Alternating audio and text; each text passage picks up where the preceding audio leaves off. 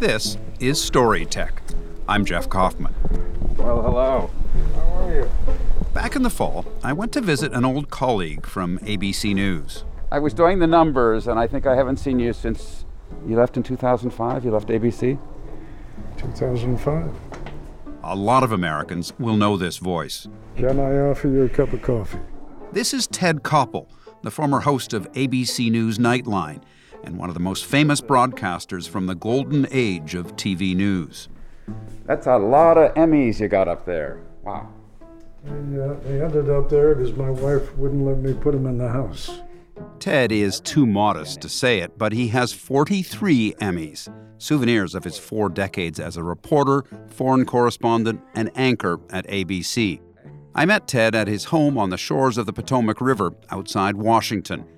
A restored barn is his office. Now tell me again, while I'm making my coffee, tell me what this project is.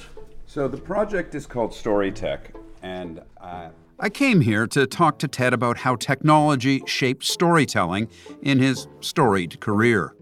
Before he became an anchor, Ted was a foreign correspondent like me, and he saw firsthand one of the most important transitions in television technology.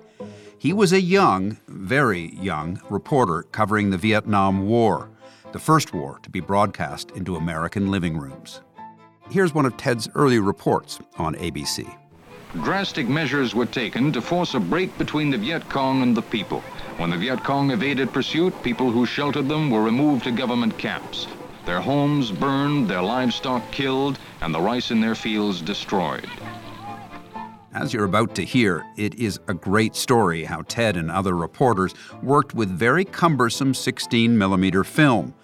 But the enduring story of that war is the impact of those TV news reports and how they changed the course of world history. From Antica Productions, Trint, and the Newhouse School of Public Communications at Syracuse University, in cooperation with WAER Syracuse, an NPR member station, this is StoryTech.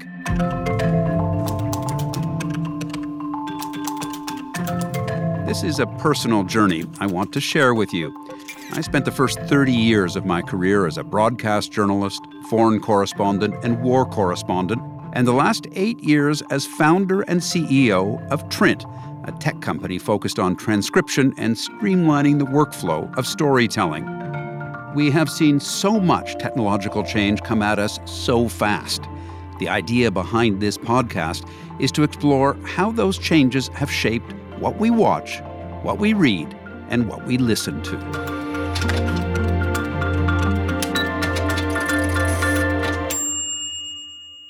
Today, the 16mm war.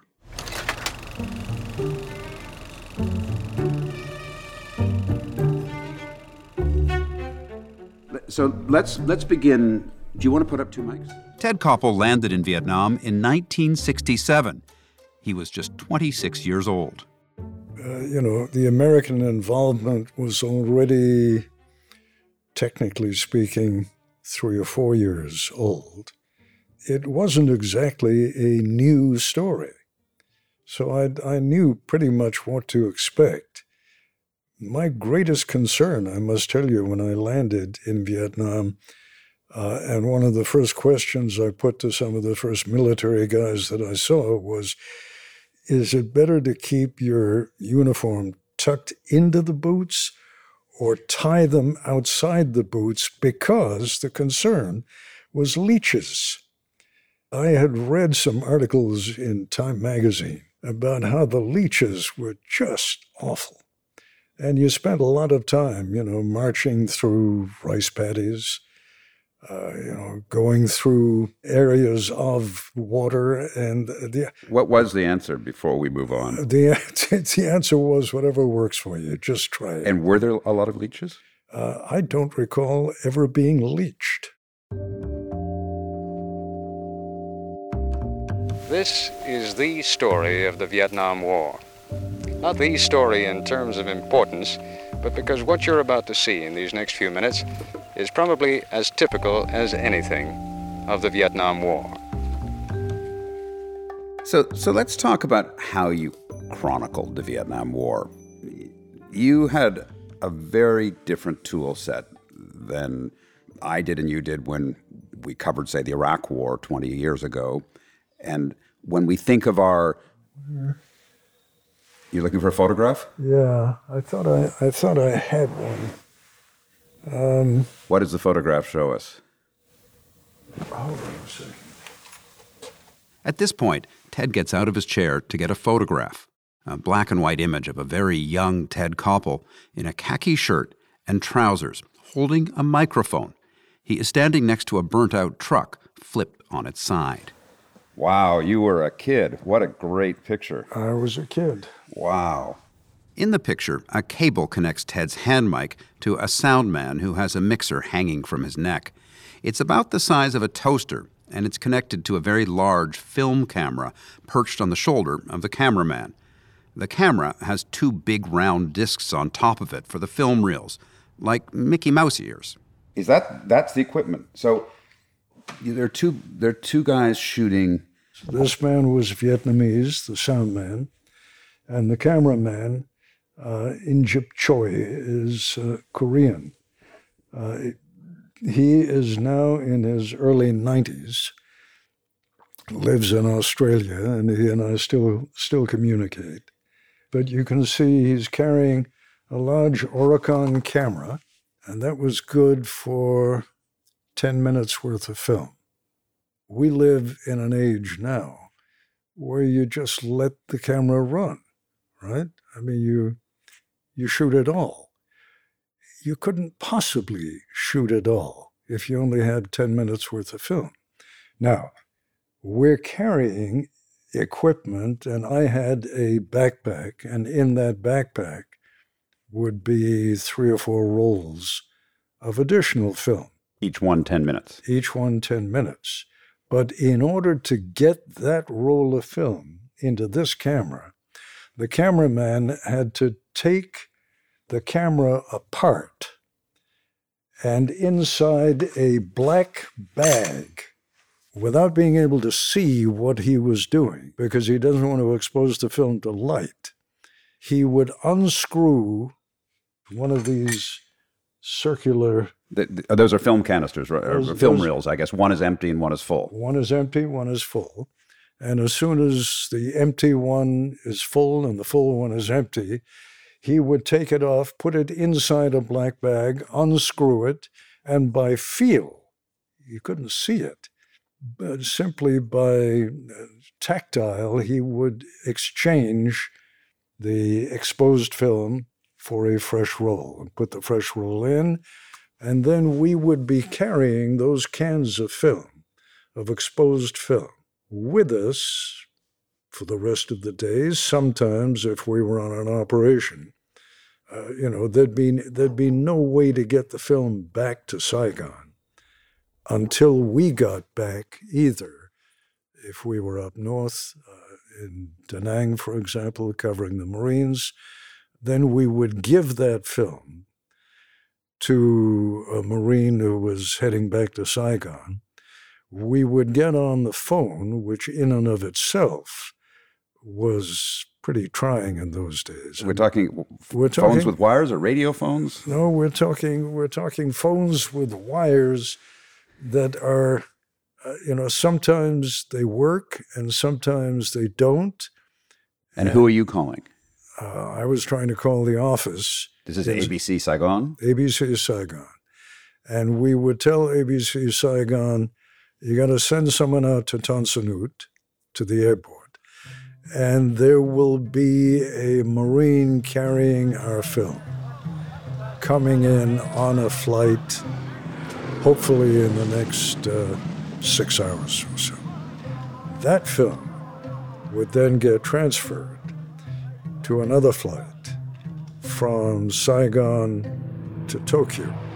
In Tokyo, we'd have someone from the Tokyo Bureau transfer that film onto a flight to Los Angeles, and in Los Angeles, it would be transshipped to New York. In New York, a motorcycle courier would pick that film up And the film, I don't think I have one here, we had these onion skin bags, which had ABC News all over them. We used them for videotape even when I was at ABC. Yeah. Right. How many days later are we? Probably at least 2, sometimes 3. And that is before the film even gets developed in a bath of chemicals. And the processing took time. And then an editor has to hang up the strips of film. It's sort of going through a scanning machine, looking for the scenes that he or she wants. Physically cuts them, physically hangs them with clothespins from wires over a bin. And then those pieces of film are physically glued together. This is breaking news in slow motion. This is breaking news in slow motion, and here's the really bad part that you had to consider. Radio is not inhibited technologically the same way. When you're in Saigon, you can get on the line. I mean, the ABC would buy a line from New York to Saigon, as I recall, a couple of times a day. And you could feed the live descriptions that you had done, or just the spots that you had written. Right. This is Ted in Saigon. This is Ted Ted in right. Da Nang. That gets on the air probably the same day. Sometimes it gets on the air within half an hour. So as a correspondent covering radio and television, you're in the curious position of being not exactly in competition with yourself, but you know that the headline of your story has already been on the air all over the ABC radio network, like 2 days before your film shows up. So when you're writing your script, you have to be conscious of the fact that people already know how many Americans died in this particular engagement, what the hard news headline of the story was. So you would have to write the story in a somewhat different way. How do you do that? Because you're in the jungle, you're shipping something off that is 2, 3, 4 days from air. Well, let's say 2 days. Okay, but you have to. The hardest thing, and all of us as reporters have done this, is you commit something on camera and you realize you've boxed yourself in because things have changed or it's not accurate anymore. So you can't do anything that locks you in terms of time, because there's another factor you can't control. What do those idiots back in New York do with your story? Do they put it on that You're day? being polite. Right? Yes. I mean, how do they edit it? And what do they leave in? What do they take out? And when do they use it? Do they use it the first day as soon as it gets in? I mean, let's say there's a big factory fire in Dayton and 7 people are killed. So it gets bumped from World News. And it gets bumped from World News because World News doesn't have time for your story that day. And remember, your story, the Associated Press, United Press International, Reuters, the New York Times, depending on how many people were along on the operation that you covered, your story has already been out there. 5 years of fighting have produced an artificial quiet in the countryside. The roads that had been cut and mined by the Viet Cong are being rebuilt. Bridges blown up to prevent easy access to the old Viet Cong zones are being put back up. It's easy to use American steel and muscle to open the way to the countryside for our allies, but as we turn the war over to the Vietnamese, the question remains whether they can keep the way open.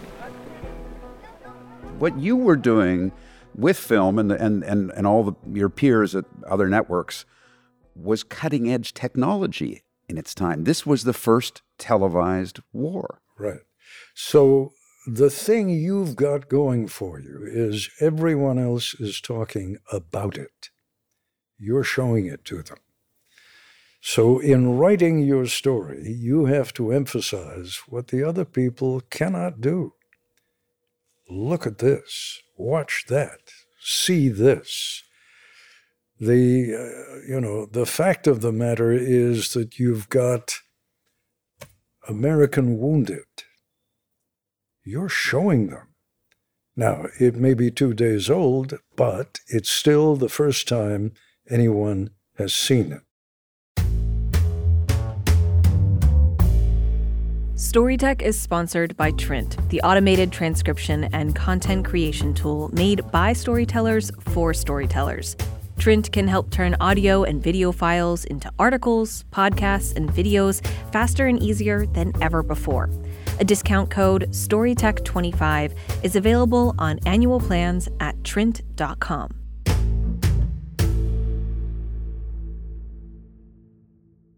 Did you have a sense at that point how revolutionary this was, that covering war, and even with a 48-hour, 60-hour delay, that this was a complete revolution in communications?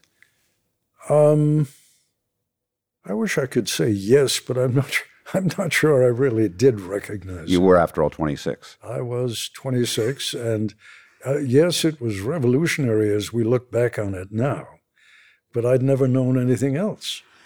But if you look at previous conflicts, if you look at, say, how the news from World War II was communicated to audiences, there was no television. No, but there was film. There were the Movietone and Pathé newsreels. Exactly. In the European theater of operations, Allied power continues to crack down on Hitler's borders. Heavy guns force the enemy lines to break at Anzio. But they were really dated, and they weren't journalism in the sense. They were more dated. Remember, I've just told you, my stuff is dated. Yeah. It's dated 2 days. Right. Maybe 3 days. So it's not this just in. And I presume the lag back in World War II was pretty long. They had to ship it across. Absolutely. It could be weeks. But as a kid who would go to, there were actually theaters in the late 40s that did nothing but show newsreels. With those booming voices. With those booming voices. So, and the voice would be from someone who had had nothing to do with gathering the information. He was sitting in a sound studio somewhere in Exactly. New York or Los Angeles. But, these guys were pretty well known. Going to the newsreels was pretty exciting stuff.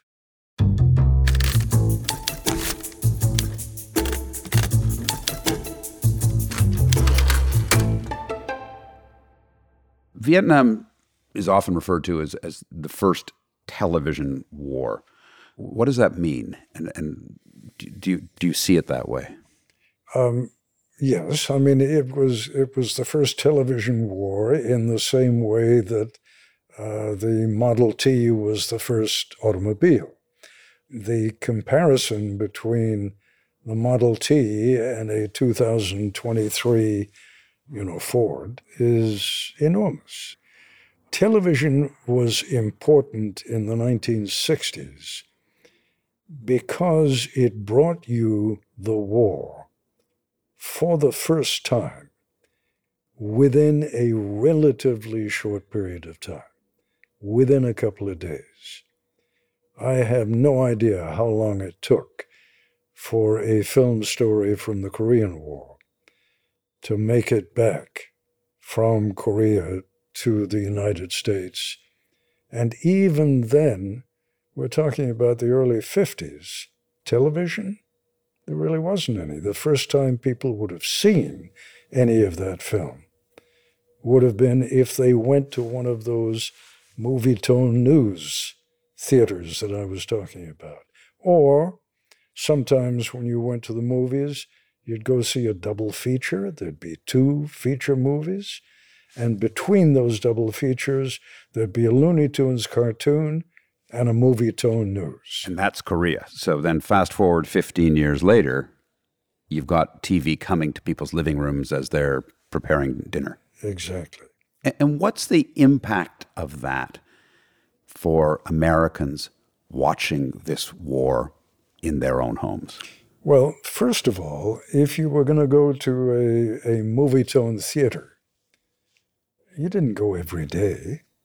You might go a couple of times a month to go to the movies. You only saw this material when you went to the movies. Now you're seeing it every day, every afternoon, every evening at 6:30. When, Walter Cronkite or whoever it is who was the anchor at that time comes on, it is as much a part of your life as sending the kids off to school in the morning.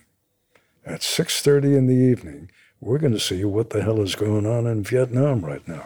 And I'm guessing that means that people can't put it out of their minds, that it's there, and it's like that distant war that... It's not distant. It's right there. And this is new. It's proximate. That is really what's new about it. The fact that the technology is in the process of changing, the fact that you've gone from black and white silent to black and white sound to color sound, that has less of an impact, although the sound is important, than the fact that every night, every morning, you are seeing video from the war. 5 of these people have already been helicoptered back to battalion command. Officially, they are described as detainees. They may be Viet Cong, they may not. About 50 feet in front of them lies the body of a dead VC. He was shot several times as he was about to throw a grenade at some Marines. And that video, or film as it was, shows American soldiers dying every day. Well, what it shows, remember now, you had a rotation of millions of young American men who was sent over there, many of them very much against their will. And they were there for 18 months. And they were dying at an extraordinary rate. The image that's in my head as you're talking is of a mother glued to the nightly news because her son is over there. That's right.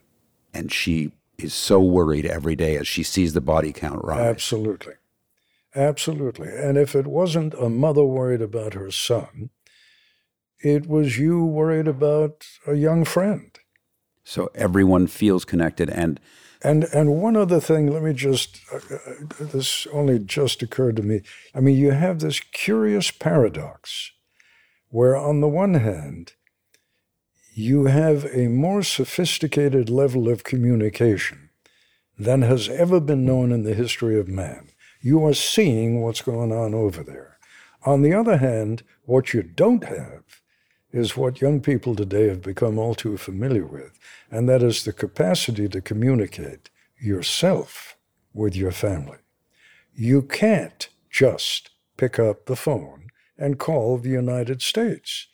The only form of real communication was watching that television every evening and sometimes in the morning, because there was just a chance that one of those camera crews would be with your son, your buddies, your nephew, your grandson's unit, and that you would see what was happening over there. So all of it's happening for the first time. You're seeing it in a way you've never been able to see it before, and you're doing it at a time when you can't communicate any other way.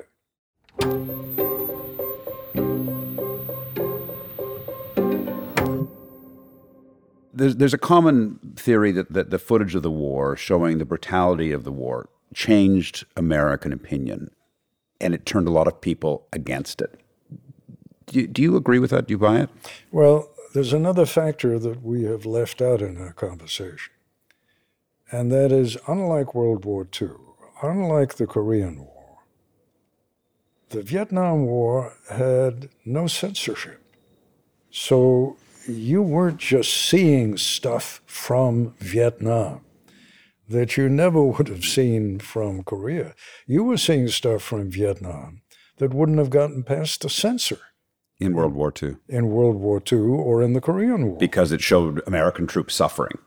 Or because it showed American troops brutalizing some of the locals. You didn't want to show your guys doing bad things. Right.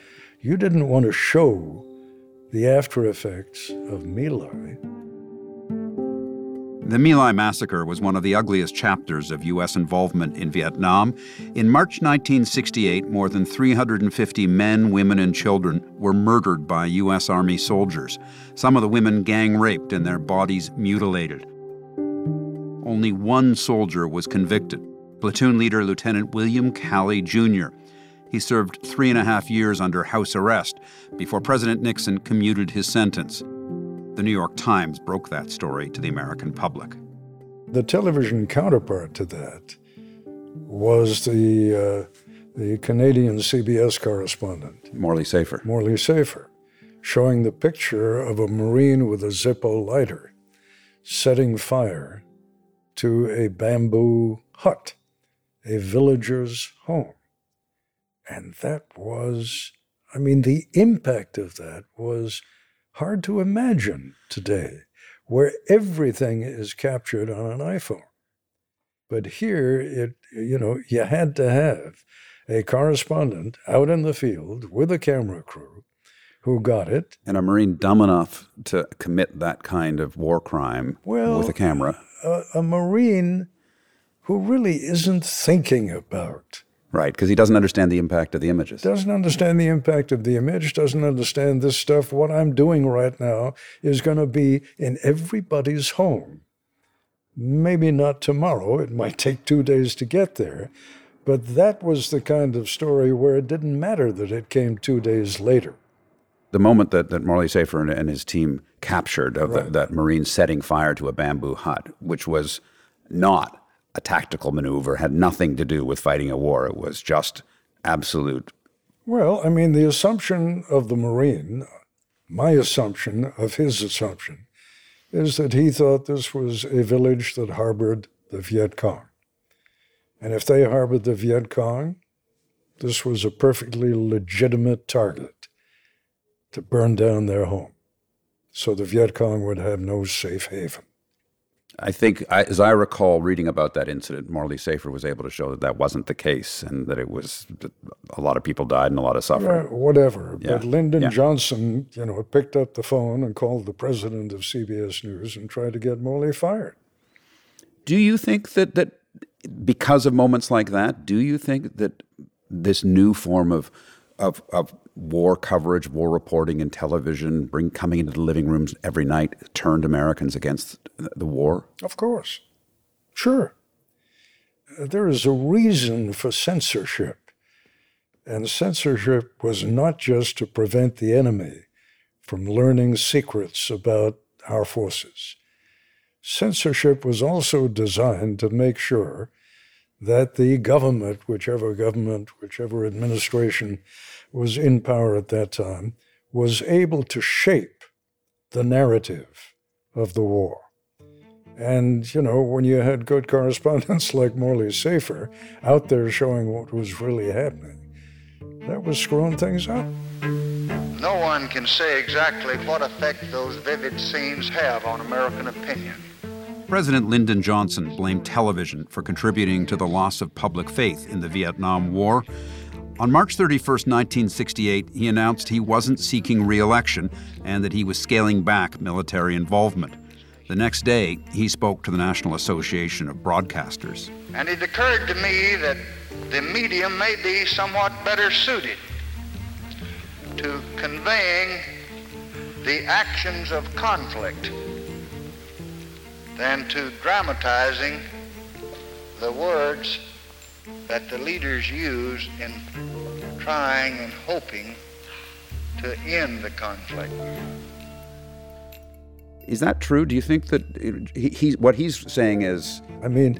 is television better at conveying action than it is intentions? Of course it is. It's a visual medium. Do we cover wars well? I'm not sure that we necessarily cover them well in terms of how accurately we cover them, but do we cover them well in terms of bringing dramatic pictures into the home? Oh, yes. Extraordinary. And is it easier to convey those dramatic pictures than it is to convey what it is diplomats are trying to do behind the scenes to bring that war to an end? I think that's self-evident.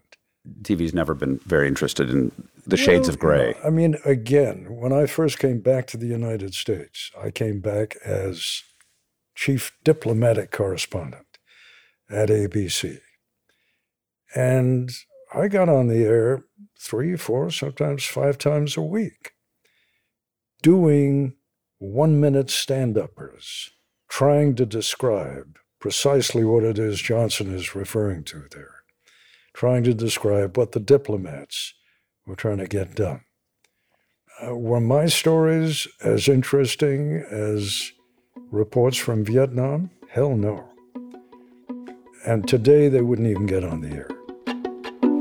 We are not winning in Vietnam now, and we never will, unless the government in Saigon earns the support of its own people. This is Ted Koppel, ABC, Saigon. So, before we wrap up this episode, two questions I like to end this podcast with, just for a little fun. When you look at the technologies that you used during that period in the 1960s covering Vietnam, was there a favorite piece of technology? Was there something that you said, wow, this is really incredible that I can use this? Sony put out, I may be exaggerating slightly, but I don't think so. They put out a new model of the Sony tape recorder, the one that's a little bit bigger than your iPhone is right now. They put out a new model every couple of months. And we correspondents would buy the new model. These are like compact recorders. Compact recorders, because A, because they were so small, and B, because I can't even think of what some of the gimmicks were that they would attach to these recorders. But you had to have the latest gimmick. And they were pretty inexpensive. And you were using these to record interviews, to record notes, so that you didn't have to write them down, or you could hear what people said. Well, I mean, mostly you were recording interviews, but we also, ABC Radio had an executive by the name of Nick George. Nick deserves a tiny footnote in history because he invented something that was called the ROSER. A ROSER was an acronym for Radio On Scene Report. What Nick realized was that rather than having you come back to the studio and record a 45-second radio piece, he'd rather have you on scene. The breathlessness. With, I'm watching right now as the firemen are trying to climb into the 3rd-story window, and one of the firemen now has a woman slung over his shoulder. Right. Oh, hell, that's a lot more exciting. Than sitting in an airless studio. And sitting in an airless studio later saying, and I witnessed a scene of great heroism. And those little mini cassette recorders that Sony was developing in the late 60s. Those enabled you to do that. Right. So when flip this to the other side, was there a technology at the time that was just something that was really tough to work with, or you really hated because it was so inefficient? Well, we didn't know any better, but those sound cameras, those Oricon cameras. The film, 16-millimeter film cameras. 16-millimeter film cameras. They were run by a separate battery. I think. You're looking at the photograph. Oh, yeah. If you look at the photograph, it's a battery, and it probably weighed 5-6 pounds. Right. That camera must have weighed 12, 15 pounds. the cameraman I used most often was my Hong Kong bureau cameraman. And I remember whenever we would go into the field, he would hand me his canteen and say, "Ted, would you carry this for me?" Which was a perfectly reasonable thing to do. And it just had water in it, but it was an extra weight. It was an extra weight. I mean, these guys were carrying roughly 20 some odd pounds through very difficult terrain. The notion that young people today cannot imagine why anyone would have to carry 15, 20 pounds of heavy gear in order to record something that then had to be shipped around the world by air and picked up by a motorcycle courier at JFK and brought back to a studio so that the film can then be processed and edited and put together for an evening newscast. Why the hell would you do that when you can just go on your iPhone, record live, and send it to anywhere? I mean, the technological breakthroughs of the past 50 years, and that's what we're really talking about here.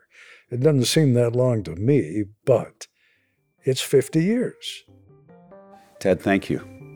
My pleasure.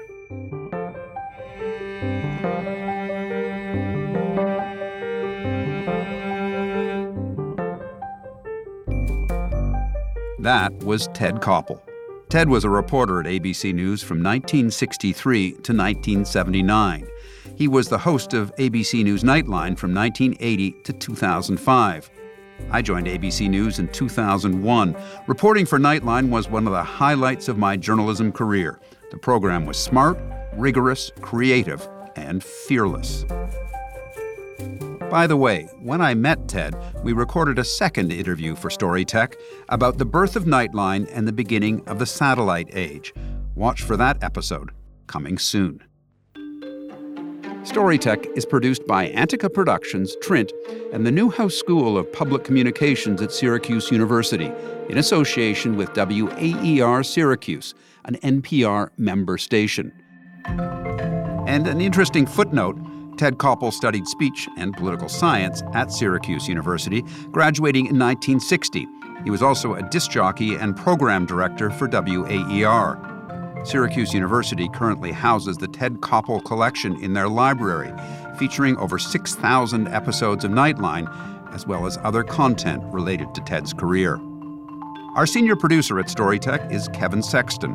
Our associate producer is Emily Morantz. Stuart Cox is the president of Antica. Our executive producers are Laura Reguer and me, your host, Jeff Kaufman. Mixing and sound design by Mitchell Stewart. Our theme music is by Josh Spear. Archival audio of Ted in Vietnam is provided courtesy of ABC News. If you have story ideas, suggestions, or thoughts, you can send me an email at jeff@trint.com. If you like this show, you can help us grow by telling people about it. It's easy. After all, if Ted could get his film halfway around the world and on TV in the 1960s, you can text a friend or post a link on social media. And please, don't forget to subscribe.